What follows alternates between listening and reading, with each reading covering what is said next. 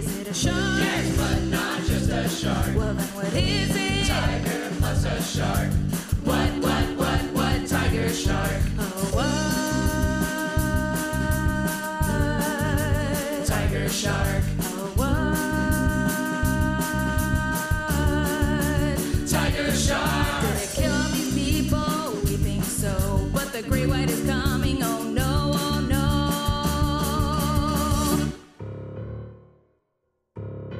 Hi, everyone, and welcome back to Let's Jaws for a Minute, the podcast which takes a deep dive into Steven Spielberg's 1975 classic film, Jaws, 1 minute at a time, or thereabouts. I'm your co-host, MJ Smith.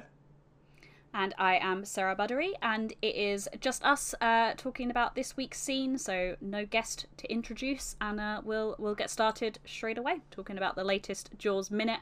It is just over the minute this time. We've had some pretty short scenes recently, but this one is like 1 minute and 3 seconds, I think. Mm-hmm. So the timestamp of this scene is from 1 hour, 3 minutes and 1 second to 1 hour, 4 minutes and 4 seconds. So this is right after that great shot, sort of like gliding past Michael when the shark attacks in the pond. So we see the shark fin slowly disappearing under the water again. Action Dad Brody leaps over the bridge, runs across the bridge to get to Michael with Ellen closely behind him. Michael is dragged out of the water by his friends, and we see Ellen and Brody reacting to what has happened. He is alive, but in shock. We see Sean looking real cute and crying, as well as he worries what's happened to his brother. And then we get finished where sort of like Brody, he stands up and he looks out to sea, and it sort of zooms in on the sea, and that's where we leave it. So yeah. Do you wanna get started, MJ, with anything you picked up in this week's scene? Yeah, I think it's funny the way the pacing slows down in this scene, because the last 2 episodes I feel like we talked about how much happens in less than a minute, and now we're talking about just over a minute, and not as much happens. That said, I think what happens is very important to the second half of the film, which we're rapidly approaching. We're minutes away from boarding the Orca at this point, I believe. And this is really the scene. This scene is so important to Brody and his character. And there's a couple things that happen in it around him that, 1, I've never noticed before, and 2, are really what gets him into, we're going to kill this thing. And like everyone else be damned. This is what's going to happen. I'm done messing around with this local politics BS. We need to take action, and we need to do it sooner rather than later. Yeah, it sort of really feels like, I can't remember if it was last week or the week before, where we sort of said that the thing that pushes Brody over the edge is, or pushes him sort of out to sea, really, is when it hits so close to home that he can't ignore it anymore. And that is obviously when it affects his son, and his son was not attacked by the shark, but was sort of right there in the thick of it. And one of the things I noticed, and not sure I'd noticed this before either, was that I think this is the first time we actually see Brody go into the water. He doesn't go very far, but he sort of goes out as far as Michael is, sort of up to his knees, I guess, and helps the friends sort of bring him in. And this, I think, is the closest we see Brody get to the water. Maybe, well, I say ever, until the second half of the film. In the first half of the film, this is the closest we've seen him get to the water. Yeah, that was one of the 2 things that I was thinking about being really important. And I'd never noticed that this is the first time he's actually broken contact with the shore to get in the water. And I think it's really important, actually, that he does that, because it's obviously to save his son. And even though he's in shock and physically okay, it's a drowning risk at that point. If he's, in shock enough to kind of like depersonalize and just kind of, you know, not really be present in his own body, like that can be a dangerous situation in the water for sure. So to see Brody hop out, and he does these like parkour moves to get there too, like he just straight up takes a shortcut and hops off the pier basically to get over there, and it really serves the action dad archetype that we've been talking about, where he just like anytime something happens, he feels like he has to jump in, but he also is hesitant to go in the water. And here, now that it's Michael Brody, he's done. Like, you know, he's definitely taking matters into his own hands from this point forward. And then the shot with Sean crying at the sandcastle, I feel like it's a very Spielberg moment, because Spielberg works a lot with kids. He does a lot of kid reaction shots and things like that. And that's a shot that is like heartbreaking, obviously, because you don't want Sean to feel bad for his brother, because Sean's a very cute child. But it also... I think it's a testament to the kind of 1-2 punch of Michael's reaction to making eye contact with the shark, and then Sean's reaction to the brother being in danger. I think it shows like how skilled Spielberg was working with kids from the outset, because neither one of those things feels overly precocious, but it also doesn't feel like overly adult. And that's a very hard line to find in child performers. And so I think it's really shows the control that Spielberg has over his performers, kind of no matter their age, which is really really impressive considering how early in his career this film was made.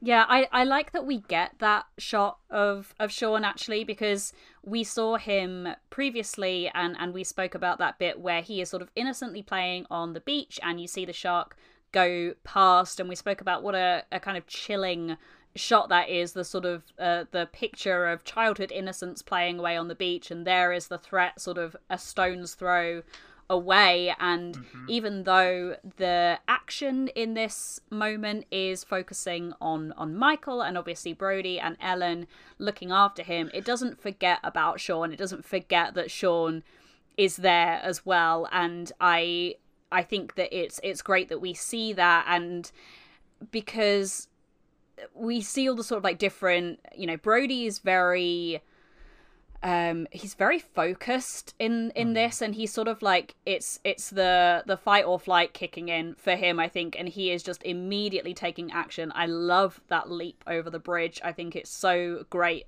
because we then sort of see like Ellen running after him, and she obviously doesn't take the super direct route. She sort of like runs, we assume, to the sort of the end of the bridge and then onto the beach, but Brody cannot get there quick enough, and then once Michael is safely out of the water, he's then kind of grabbing the blankets and the towels and stuff to keep him warm, and really not caring that is somebody else's beach towel. He is just like flipping things over and like grabbing things. And then obviously, you know, he has to sort of like keep that face and keep that focus. Ellen gives Lorraine Gary will credit the actor. She gives an absolutely excellent and completely relatable reaction. She is in shock also, and she sort of says, you know, he's dead. Like that's the first thing she thinks, because she just sees like the lifeless still body of her son. So, and it's a measured reaction as well. It's not sort of like wailing and gnashing of teeth or anything. It's nothing sort of too over the top or really hammy. It is exactly how you would imagine a mother would react in a situation like that. And I like as well that we see Sean's reaction. He is just crying because that's what a little kid would do. Like something happens to their sibling, he can't really process his emotions in any other way, so he is just like sobbing into the sand, and it's very, very real and very believable. And I don't think all directors or filmmakers would kind of give us that child reaction as well, and they really get good performances out of both of these, both of the Brody children especially. I think they get really good performances out of them for the sort of brief moments that they are in the film. And that point you made about Lorraine Gary, like, it's like the opposite of Kate Capshaw in Temple of Doom, right? Like, I feel like that is the direct opposite of a female character in a Spielberg movie. And I think Spielberg and Lucas have both kind of admitted the shortcomings of that character in the special features of at least the DVD release of Temple of Doom. They were both like, yeah, we both were going through our own divorces at that time, and so we were maybe not the biggest fans of women, and it shows in the movie, and it's probably bad news. Like, it's probably has aged like milk. Yep. So, this, like, I really love Lorraine Gary in this. I also love that Roy Scheider does his own bridge hopping stunts in this. Yes. And the movie goes out of the way to show us that, and he hops over 2 handrails to do this. So eat your heart out, Simon Pegg. Feels very reminiscent of him hopping over the fences in the Cornetto trilogy. So sure. But that moment with Brody and the beach towel is great too, where he's just like, I don't care, yeet, like, I don't need this stuff on here anymore. And there's I couldn't tell what it was, but there's something yellow on that towel too that flies up in the air. Mm-hmm. And I forgot what I was going to say. Oh, I love the background dialogue that happens at the beginning of the scene where it's so good. The guy on the bridge is just like, there's blood. Doesn't someone have a gun? Somebody go get a gun and shoot that thing. And I was like, never change, America. Yeah, a good point about the guns, actually, because I also really, really enjoyed that line. I love the hysteria in the crowd now, because we've sort of seen, and I think it was in the bit that we talked about when Sam was on, and we spoke about the sort of the depth of of humanity that we see in that scene, with people pushing each other out the way and clambering over some lifeless body in the sand to get back to the beach, and the people raising their binoculars to sort of see what, juicy action they can see happening. But the reactions in the crowd this time is like genuine hysteria. It seems like there's just a lot of like yelling and screaming, some that we can sort of like make out what they're saying. I think it's maybe different people saying that, because there's one that I think it's a woman that says like blood, there's blood, or something like that. And then it sounds like a guy saying somebody get a gun and all the rest of it. But the gun bit in particular really did amuse me, because that is kind of peak America for that to be like the first thing that they go to. And we've spoken quite a bit about guns in the last like few episodes, it feels, because we had that shot of the spotters out in the boat where there's like the guy, and it really like zeroes in on that guy like with the gun and the American flag like fluttering in the background on the boat. When the kids with the cardboard fin get dragged out, they're all sort of like, before they realize they're kids, they're like pointing their guns at them. It got me thinking, like, we've seen all those guns. We know like the spotters out on the boat have guns. So yes, you can sort of like put this guy's reaction down to just hysteria, and I think that is what it is.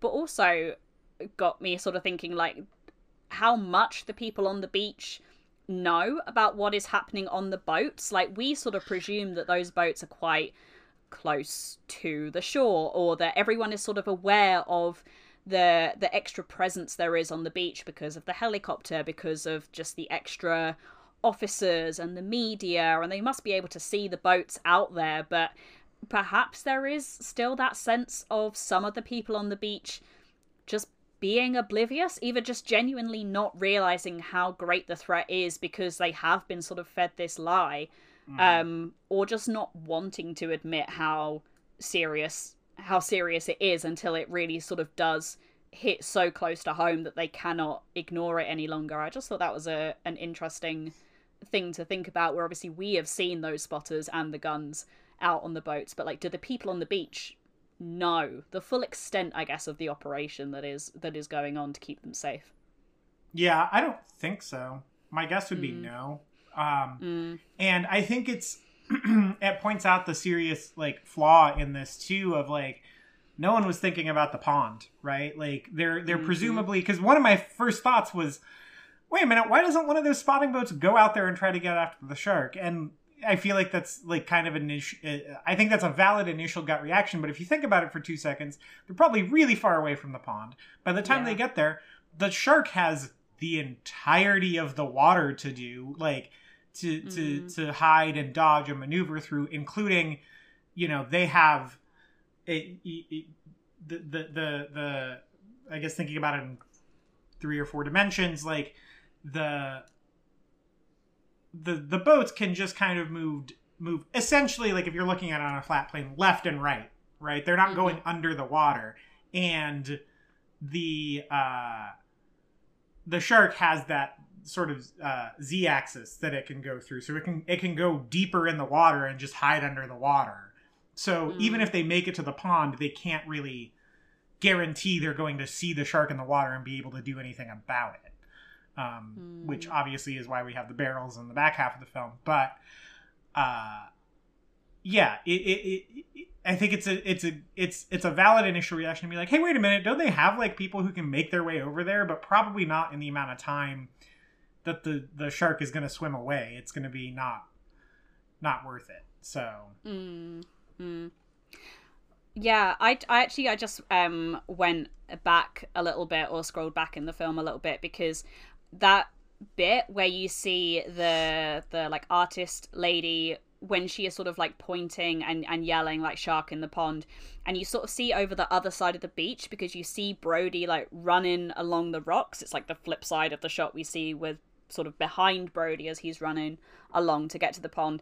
And it looks pretty far away, and you can't see any boats. So the boats, I would imagine, were nowhere near the pond.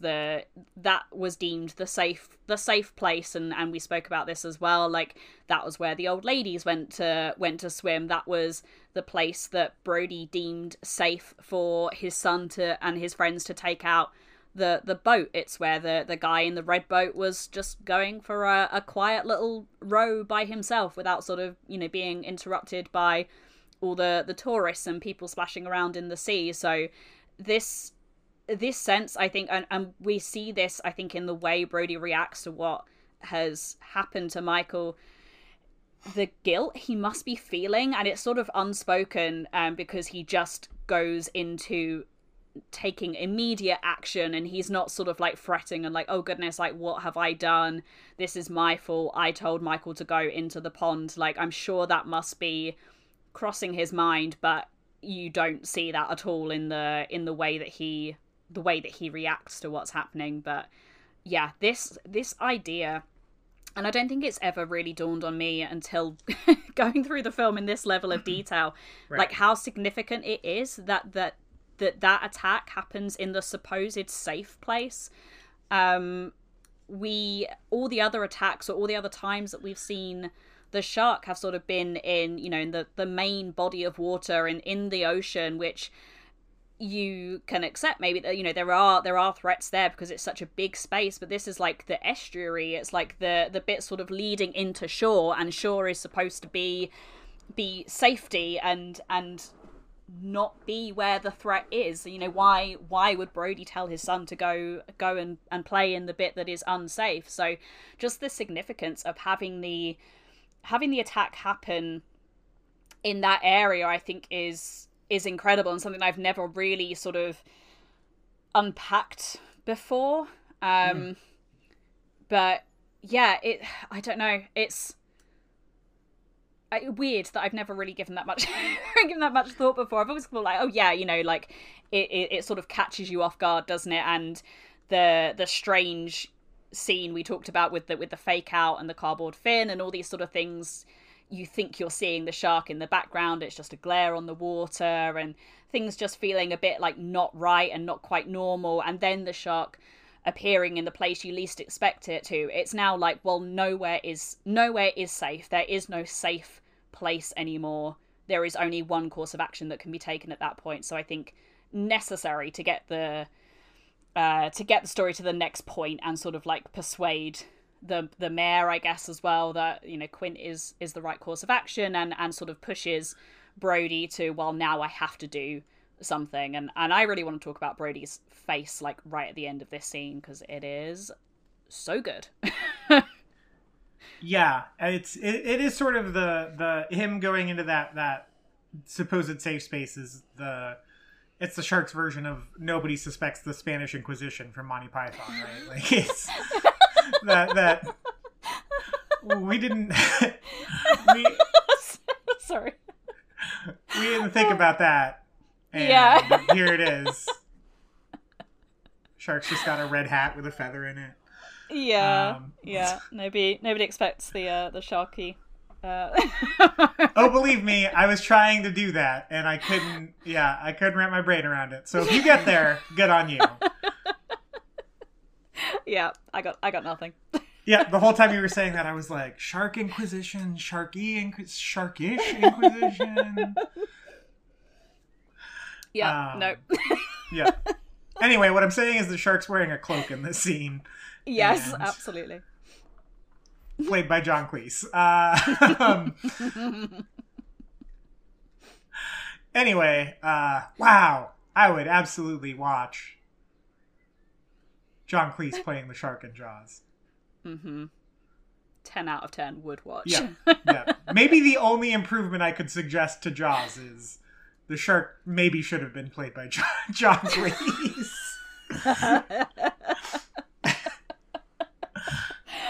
Still would not want to see a Jaws remake though, but if I had to, that is the only version I will accept. Yeah.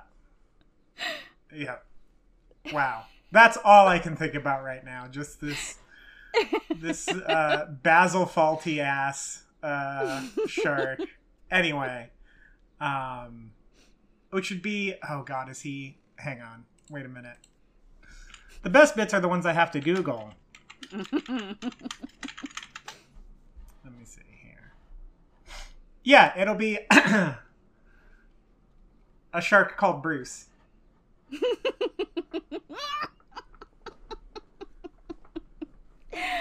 Oh yeah, we got there. We got there in the end. Yep. I was like, he's in Fish Called Wanda, isn't he?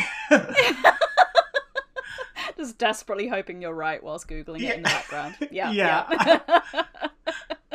I was like, are they both in that, or am I just ascribing Kevin Kline to American John Cleese status? Like,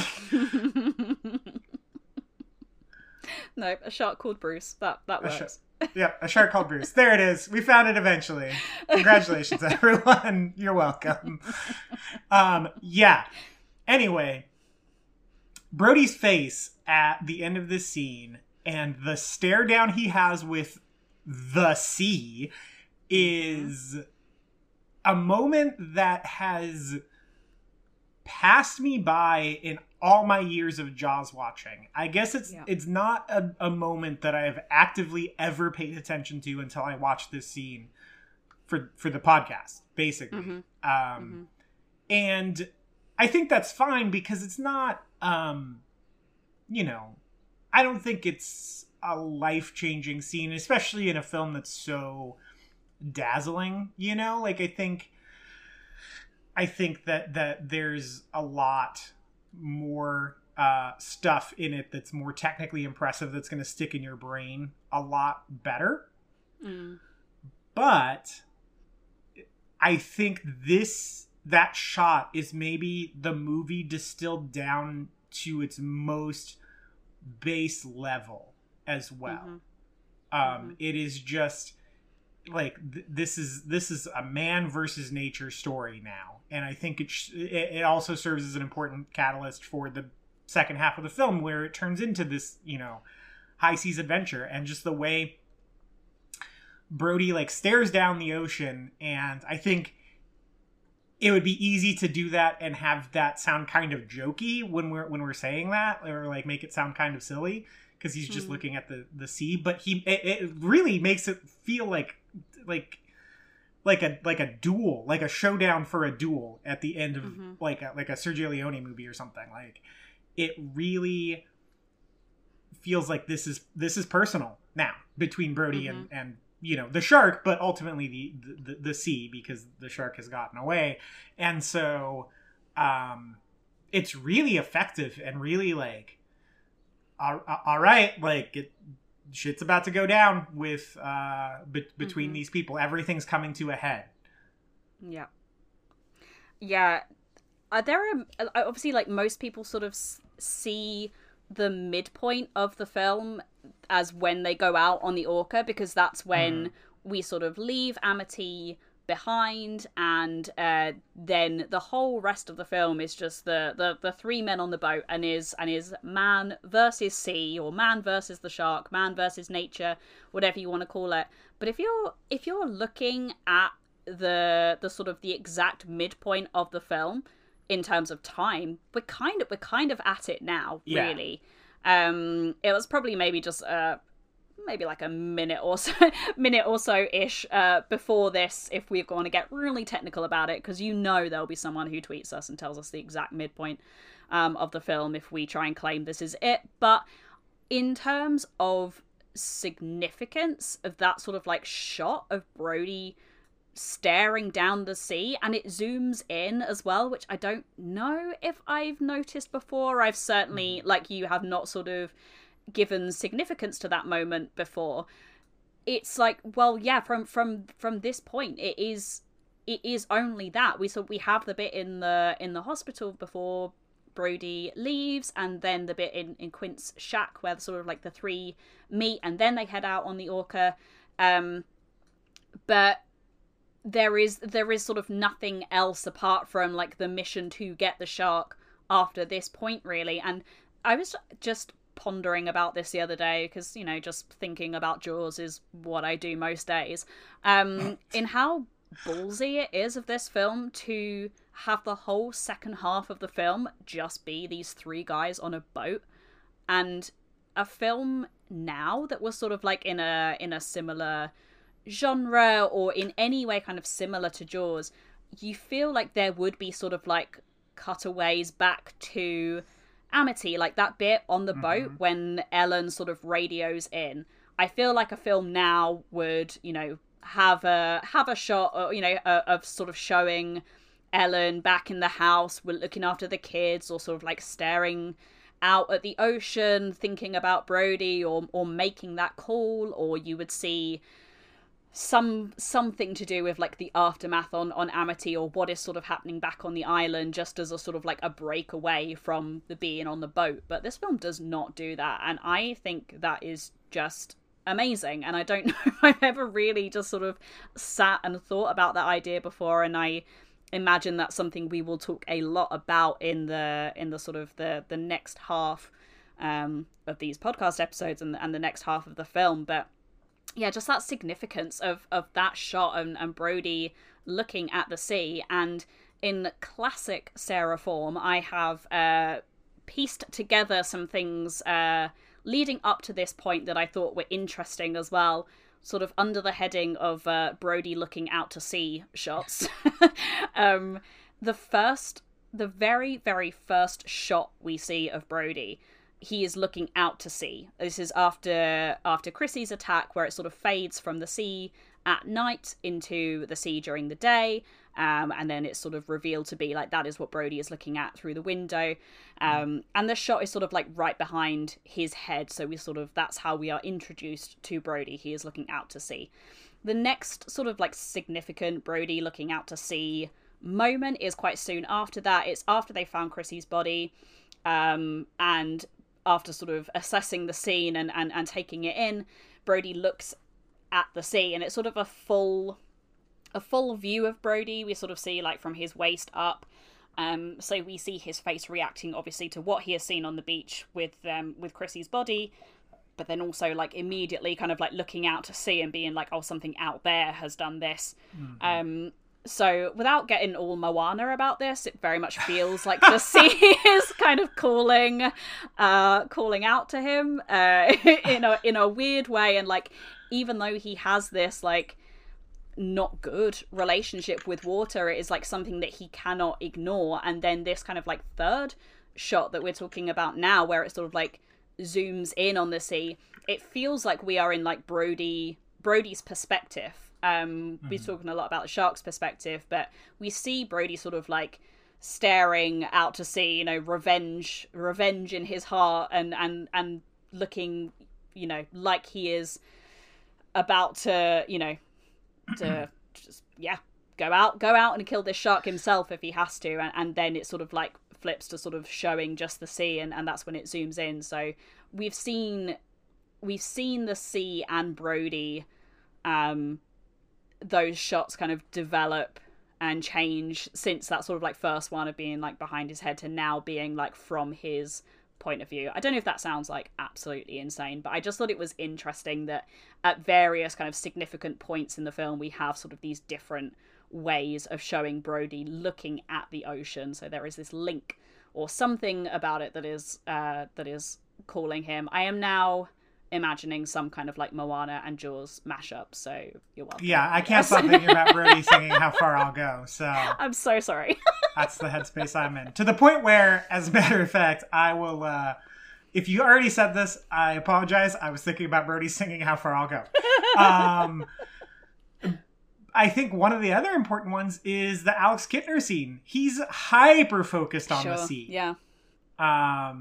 You know, he might as well be in the water as much as he's focusing on it. Like, yeah. He is so scared in that scene and just so on edge and nervous, and like will not break eye contact with it. And I think it's really important that now it has been a source of anxiety for him that he might have to deal with this, but now that this has happened, it's broken completely. I think the way it's shot too, right? Like, it's shot from the ground, making Brody look really big in the frame. This is sort of his hero moment.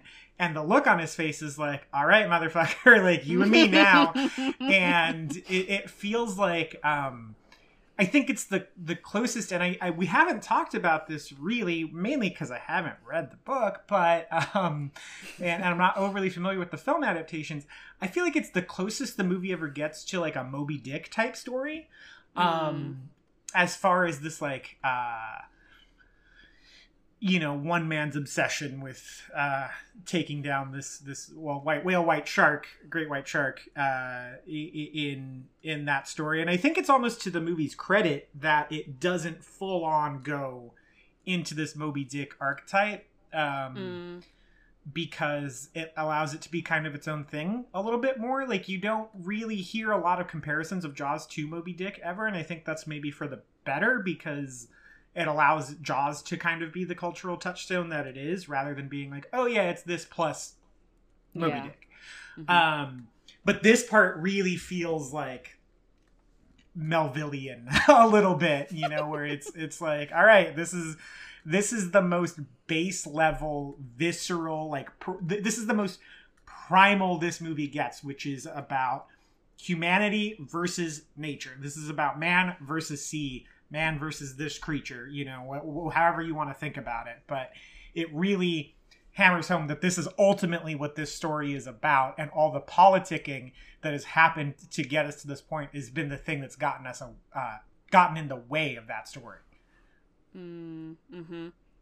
Yeah, I'd not really thought about the sort of like the camera positioning of that shot of Brody as well, like before we sort of see the bit that's from his perspective, actually, like the shot of the sea, and it zooms in. But it is kind of like that hero stance, isn't it? It's and we've had this previously where the sort of the camera has been positioned low to the characters. I'm thinking of the bit when they are talking to Larry by the billboard, so you can sort of see like the scale of the billboard and the shark that is painted on it in the background behind them. And we've seen it, I think, a couple of other times where it's sort of been trying to like force perspective of characters appearing taller or larger than others. But this, like, I mean, obviously you can see Michael's like little pals in the background a little bit, but the focus is entirely on Brody in this scene. In this shot, sorry, and he really looks like the action hero, like ready to go. He's ready to go like toe to toe with the ocean right now, which is a weird thing to think about, but yeah. Yeah, if this movie comes out in 2021, it's gonna the camera's gonna spin 360 degrees around him while he's staring at the ocean. Yes, absolutely. Yeah, Quint and Hooper like join him, and they sort of like just go around in a circle, and yeah. There's an orange filter now for no reason. Yeah, explosions. You know, something is exploding in the background. We don't know what. But it's. Yeah, I love this shot so much. I'm just like staring at it on my screen now. It's so great. There is so much that you can read in his face, because obviously he is having to deal with the thing that has just happened to his son. Like I mentioned earlier, the guilt at sending Michael into that place that he thought was safe. All of the sort of like altercations with Larry that he has had leading up to this point. The times that he has been sort of like out, you know, when he went out in the boat with Hooper and cutting open the shark and being slapped around the face by Mrs. Kintner, like you can sort of see the whole weight of the film that has happened so far, like written all over his face. And like, I mean, Roy Scheider, come on, like what an incredible actor. Just we've not sort of like, I mean, we praise him, I feel, on like every episode we get the chance to, but it's been a little while since we've like really had the chance to go in like we are now. To be able to sort of like read all of that like in his face, but also it be this sort of, you know, this man on a mission look as well. Like you just get that sense like he is about to like do something serious like right now. There is nothing else he can do. He has like gone into the ocean. Okay, only up to his knees, but he has been like into the ocean now and got his son out, and there is only one thing that can happen from this point. And I think maybe if it's not the next scene, it's the one after that. I really love that like aggressive way he rips open that curtain in the hospital when he's like about to confront Larry. It's one of my favorite bits, because he looks so determined in that moment at just like he's not gonna stand for Larry's BS anymore. He is like, this is happening. He hands him the pen and is like, you are gonna hire Quint to do this. And we never lose Brody's sort of mission in the latter half of the film, but I feel like a lot of focus is on Quint and Hooper, because they kind of have that pretty tumultuous relationship and a lot of bickering and banter and joking and all the rest of it. Some people sort of say that like Brody kind of like doesn't fade into the background because he is always there and is always a presence in the latter half of this film.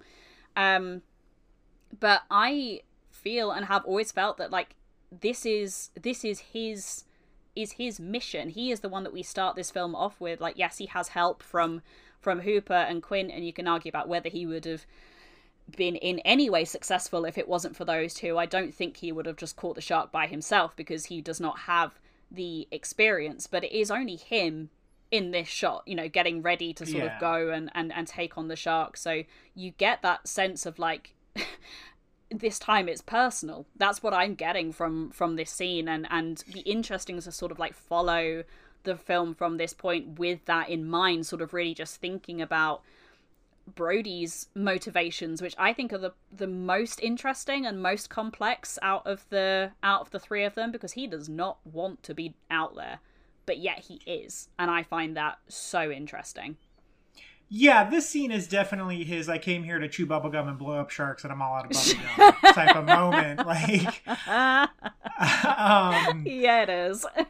And I don't think he fades into the background at all. Like the most meaningful interactions with the shark happen with Brody. He's the first one who sees it when he's chumming. He's the one who ultimately blows it up. Like this is like if if Quint is successful killing the shark, it's not as satisfying. For he's like cool and badass and like, you know, kind of cocksure and like kind of annoying but kind of charming as Quint is, and like so memorable and big and broad. If Quint is the one who kills the shark with the machete, it's not as satisfying. We've only gotten an hour with him. We've been on this journey with Brody for 2 full hours at this moment. Like, it has to be Brody's story at the end of the day. And yes, the other two are, I think, you know, we call them the 3 leads, but the main character is Martin Brody. Like, he's the guy that if you delete from the movie does not work. And I don't think it works as well without Quint or Hooper, but the story itself still works, right? We get to the same end point. It's not as interesting or layered or textured, but with no Brody, there's no movie. There's no story in the back half. There's no really driving factor. Like, he's the one who makes Quint, like you said, makes Larry hire Quint in the first place. Yeah, it's this shot that is like selling it to me that this is like Brody's film and Brody's mission. I will not hear anything otherwise. Not to say the others aren't important, of course, and as we've said, the film would not work if it was just Brody on the boat. It would not work if it was just Quint or just Hooper. Like, those 3 need each other because they are so different, and they are all bringing something different to the table in terms of like what their motivation is and why they are out there doing the thing that they are doing. But absolutely, like, Brody's motivations are probably the most complex and the most interesting, and the film would not do all of this sort of setup with Brody, and not just Brody, but like the whole, as in like not just Martin Brody, but like the whole Brody family. The film would not do all of that setup for like the whole like first hour and a bit of the film for him to then like not be out on the boat, or for him to not be a significant part of the film. And he is the sort of, at least in the beginning, the guy who is like trying to keep the peace between Hooper and Quint, because they are so different and so polar opposite. And I very much enjoy seeing Brody sort of like gradually get worn down by the two of them over time. That bit, like when he cracks and calls Quint certifiable, is like one of my favorite bits in the film. Because he's been the sort of like the nice guy and the guy who's pretty sort of like calm and level-headed this whole time, and then we sort of see just the stress of the mission get to him over time. And I think more than any of the others, we see the effects of it on him. But yeah, I mean, we've taken a lot out of this scene. I don't know if you have anything else that you wanted to mention or go into. The only thing I wanted to mention is, that you made a point about the lack of not the lack of restraint, but the lack of restraint in today's movies, that we would be cutting back and forth to, you know, the shore and what's going on there in any other film. And did you watch Greenland? No, is that the Gerard Butler one? Mm-hmm. Yeah. Yeah, no, I've not seen it. So it's all right, but the thing I liked the most about the movie is that it is strictly grounded with this family and this family only. There is never... They get separated over the course of the movie at certain points, but it is never not focused on one of the 3 characters because it's the 2 of them and then I think their daughter. And it's never not focused on one of them. So at no point in this movie, which is this big disaster movie, right? At no point in this movie do we cut to like a boardroom with a bunch of government officials talking about what they're going to do about this meteor that's crashing to Earth. Like, all the information we know about the disaster is coming from what they know about the disaster. And I really, really loved that structure because it's so uncommon is what I realized. Is I was like, wow, any other movie would not be like this. You know, if this was fucking Roland Emmerich in here, like, it would be all over the place. It would be incomprehensible. It would be full of special effects scenes. There's maybe 1 2-minute sequence in the entire film that you could even compare to a Roland Emmerich film. And I really appreciated the risk it took with that.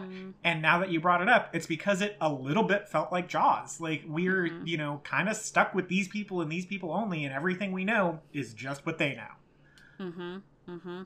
Yeah, I like it. I really enjoy a film that doesn't have like a huge cast and doesn't have sort of tons of locations and stuff. Like the simpler a film can be and yet still be so effective, I just find really interesting and really fascinating about how films can sort of get that key information across, and we can learn about what is happening and what needs to happen, without sort of having tons of like unnecessary exposition just dumped on us, or scenes where it sort of like cuts away and you feel it doesn't need to. I think like survival type films, they do that quite well, where it is, you know, you're just sort of focused on the person who is trying to survive, but occasionally then you get sort of like cutbacks to the family at home, like wondering where they are, or the rescue mission trying to find them, or something like that. But yeah, I when it works, it really works for me, that kind of film. And I have never sort of really like sat down and thought about how bold of Jaws it is to have that approach really until recently, because I think actually I was looking ahead at our episode plan, and there's obviously like a lot of episodes where it's just like, and the barrels pop up and then this interaction happens and you know, we are going to be on that orca for a real long time. We are going to feel like Brody, Hooper, and Quint by the end of it, but still so much amazing stuff to get into. But it's like, wow, yeah, it really does not give us any kind of release at all, or any sort of like, let's have a break in the tension or a break in the chase and go back and see how Ellen is getting on the island, and you know, is Michael out of hospital, and is, you know, Larry just larrying about still trying to, you know, spin this somehow to the people of Amity. Is the Taft's hotel open? Are the people back on the beaches? Like, that stuff isn't important and would muddy the film, the strength of the second half of the film, I think, if it sort of kept cutting away from them, because it just then gets too complicated where it doesn't need to be. And I think one of the things I've always loved so much about Jaws is its simplicity. I mean, here's us talking about, you know, all these layers and these things that we're picking out of it, but like, it is simple when you sort of like really boil it down to like what happens in the film. It just so happens that there is then all this extra like detail that fortunately gives us enough content to fill, you know, 80 something episodes with. But yeah, I love that it doesn't go there. It doesn't sort of take us back to the island. Yeah, I think that might be, now that I think about it, I think that might be why, and I know it's a much maligned subgenre, but I really love found footage horror movies. It's maybe my favorite subgenre of horror, and I think it's because you're just kind of stuck there. Like, you just, and I feel like that adds to the tension so much more. Like, that was the thing about Greenland, is because I didn't know what was going on, I was so stressed out that whole movie, because all I was in these super stressful situations with these three family members and had no idea what else was going on. And I really wanted to know what was going on. But that was the brilliant move of the movie, to keep us in the dark on that and just like have us feeling these tension with these characters. And I think that's what happens we talked last week about Blair Witch Project. Like, you're just in the woods with these people just as confused as they are. Yeah. And I think that's some might see it as a shortcut, but I think it's really effective and it works. Like, why would you screw with the formula if it doesn't work? Yeah, I completely agree with you. And it's not, particularly horror is not like a genre that I have seen much of, but I know what you mean. Like that sense of finding everything out through sort of like a handful of characters, and particularly in found footage, you really get that. And I was just thinking of it's not like found footage, but 10 Cloverfield Lane, where obviously Yeah. like you spend like the bulk of that film just like in that room with these people trying to figure out like what the hell is happening on the outside. It doesn't cut to like show you what's happening on the outside or give you sort of like any context. And in fact, as soon as they leave that room, that film starts to like plummet downhill for me. But up to that point, I think is really, really effective, because you are finding things out in real time, almost like as the characters are finding them out, or as the film is sort of, choosing to reveal things to you. I just think when it's done well, it can be super, super effective. And obviously the one that does it the most effectively is the one we're talking about is Jaws. And I think that had the whole film been like that, it maybe wouldn't be as good. We need these scenes, this full hour before they sort of get out onto the boat. We need this to really, really care about these characters. Like, obviously we've seen this film before many, many times, but I care so much about Brody, like especially us doing it the way we're doing it. And I'm trying to be good and not like watching Jaws too many times in full, so just sort of like watching a minute at a time. And this week's bit just really, really got to me in terms of seeing like how personal this journey is about to be for Brody. So I am more invested than I ever have been, particularly in Brody's story, and the effectiveness of these scenes that we've sort of talked about so far, I think is, just is needed and is necessary to then lead us into the second half of the film, which is that bit more stripped back and simple in terms of like location and characters anyway. There's still a lot of stuff happening and exciting things happening, but yeah, we don't get the sort of like the beach and the town hall and the Brody house and the pier and the pond and the hospital and like all the sort of locations we get. It is just like 3 men on a boat is what we get from pretty much from this point on, or at least, in a couple of scenes time anyway. And yeah, what a film. Yeah, that said, the 4th of July is coming up, and you bet your ass I'm watching it on the 4th of July. Yeah, I mean, that is of course the exception. If you didn't watch it on the 4th of July, or if I didn't watch it on the 4th of July, I mean, are we even Jaws fans? Do we even have a minute-by-minute breakdown podcast if we don't watch it on the 4th of July? Right. I feel like if we didn't, we'd have to just stop the podcast. Yeah, we have to hand back our Jaws cards. Like, I'm sorry, you guys. Yeah. Yeah. Okay. Do you have anything else? Sorry, we've no, I think we minded this scene once again much more than I expected when we first started it. So. Yeah. Absolutely. Always the way, I think, with the scenes that sort of feel like they have the least amount in them, we're then here like almost an hour later still talking about it. But yeah, a lot to get away from in this scene, and still more to come as well. So much more to come. Very excited to finally get out onto the Orca. That's gonna be a good moment, I think. So yeah, did you have anything that you wanted to plug, MJ?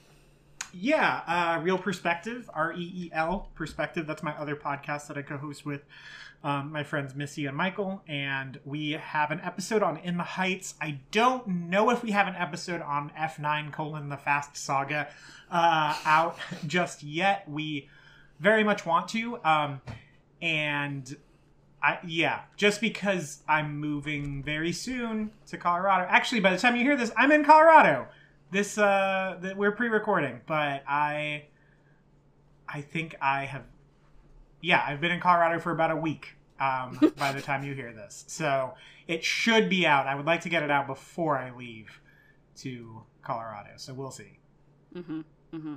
Yeah, related point, we are taking a little break because MJ is moving across the country, and I am also moving. Very conveniently, we're moving around the same time. We did not plan that, but it's very convenient how it has worked out, shall we say. So yeah, this will be the last episode you hear for a couple of weeks. We're hoping to get the next episode recorded once we're sort of settled in our new places, and that one should be out on July 23rd. So If there is going to be any other sort of like breaks in episodes being out, we will try and tweet about it. But yeah, appreciate patience in waiting for the next installment as we deal with some pretty big things happening in our various lives. So yeah, we are having a little recording break, as well as naturally we have many boxes to pack and things to organise for these moves. So yeah, I also have another podcast if you would like to listen to that. I am going through the Disney animated classics for Jumpcast. We had a little Moana reference in this episode, and hopefully by the time this you're listening to this episode, that Moana episode should be up, and probably some other ones as well. We are nearing the end of that epic journey, so go and listen to those episodes. Pick your favourite Disney film and listen to that episode, or just any other ones you fancy as well. There's 50 odd episodes to catch up on, so plenty to listen to. Just search for Jumpcast, or follow me on Twitter. I've probably tweeted about it at some point. Speaking of, you can follow me on Twitter. I'm at Sarah Buddery, and you can follow MJ at MJSmith891. You can follow the show at Jaws for a Minute. DMs are open if you want to contact us on there, but if you wanted to email us, you can do that by emailing jawsforaminute@gmail.com. Couple of ways you can support the show, so you can rate and review on your podcatcher of choice. We would really appreciate that. You can also buy our merch through TeePublic and Redbubble. The link for those is in our Twitter bio, and thanks as always to Alex, who is at Hex Shadow on Twitter, for his wonderful designs. So give him a follow and show him your support as well. Also, huge thank you to Kristen for our theme song. You can follow her at Kristen Falls Music on Instagram, and you can purchase the theme song on Bandcamp as well. If you wanted to just give us a donation and say thanks for being great, you can do that through our Ko-fi page. If you donate through that, you will be entered into a draw to win something, so definitely worth it. It's like £3 or $3, and you could win a £20/$20 t-shirt, so a pretty good deal, I think. And yeah, we really appreciate that as well, and we will of course give you a mention on an upcoming episode if you donate through our Ko-fi page. All of our links and stuff is in our Twitter bio, so head there to find all of that in one easy and handy location. So we will be back in a few weeks' time, but as always, until then, it's Jaws o'clock somewhere.